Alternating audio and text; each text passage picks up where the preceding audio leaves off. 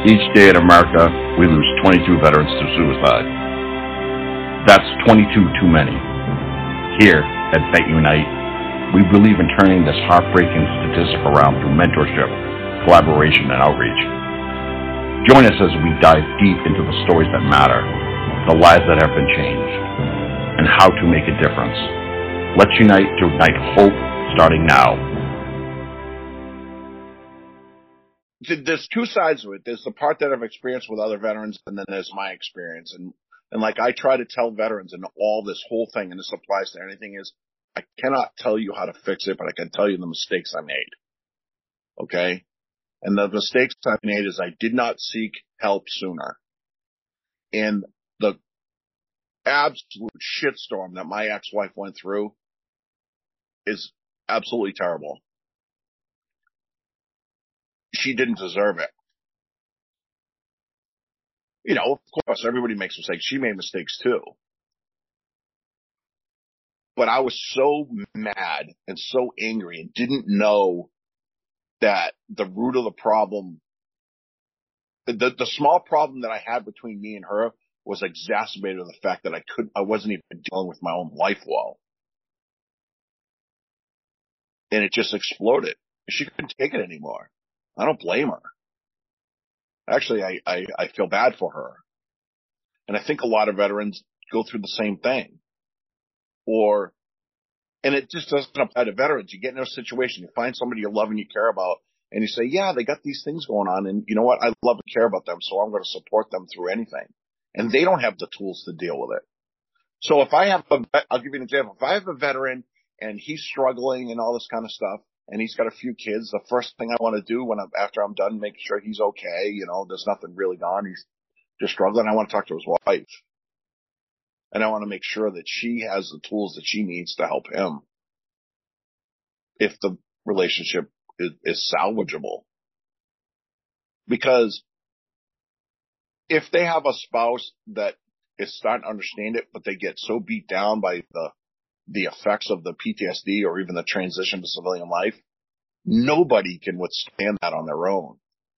In the past, our society was structured differently. The support systems were right around the corner. Your mother-in-law lived next door or down the street and stuff like that. It doesn't exist anymore. And you can't have those breaks, and you can't have that support system behind you.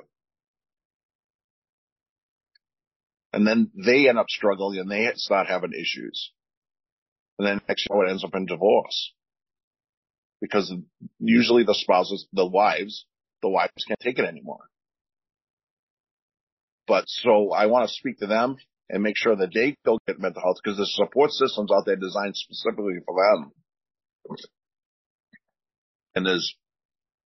And you get them over into it, and then that helps them explain it. See, a lot of the confusion and a lot of the problems that I had with mine was I wasn't understanding what was happening to me. I was going through the latest stages of PTSD, and nobody on the outside knew what was happening. There was actually, I know now, there was physiological changes to my brain and body because of the long exposure to PTSD. It was permanently rewiring my brain to react instead of do that thing. When most people picture PTSD, they see the guy with a vet hat on and someone lights up a fire or a car backfires and he jumps. Okay, yeah, that's what you actually get to see most of the time. But underlying it all that, it's a series of events, and all that stuff trickles down through into the kids. And the kids see that.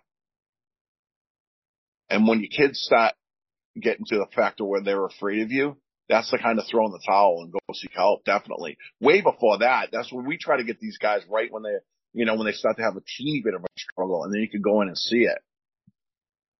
Because you don't want your kids to be scared of you.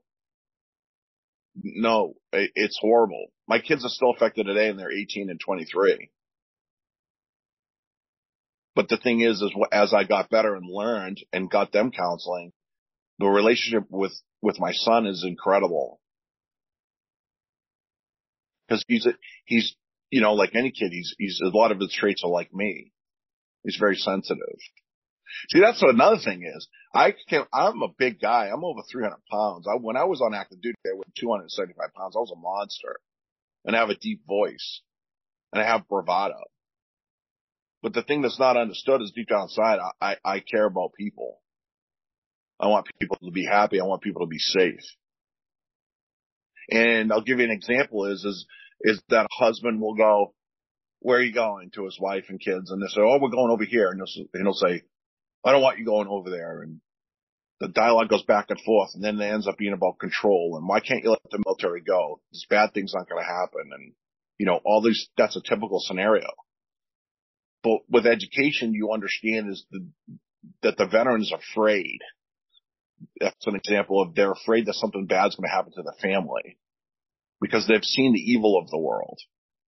Even in peacetime, you go out and see some of the evils of the world and injustices out there. And in America, this stuff it happens very sporadically.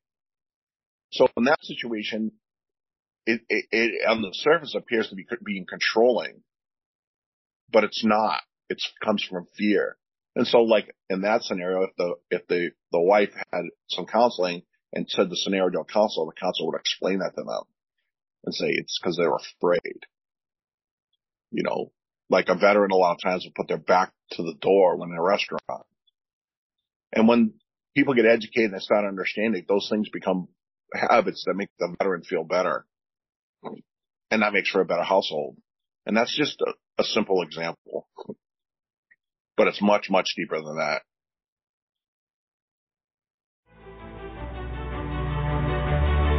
And that's a wrap on today's episode of VetUnite Podcast.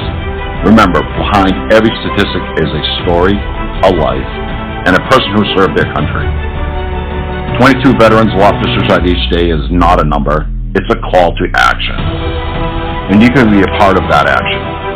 Visit our website at VetUnite.org to learn about how you can all help. And thank you for joining our mission to light the way home for our heroes.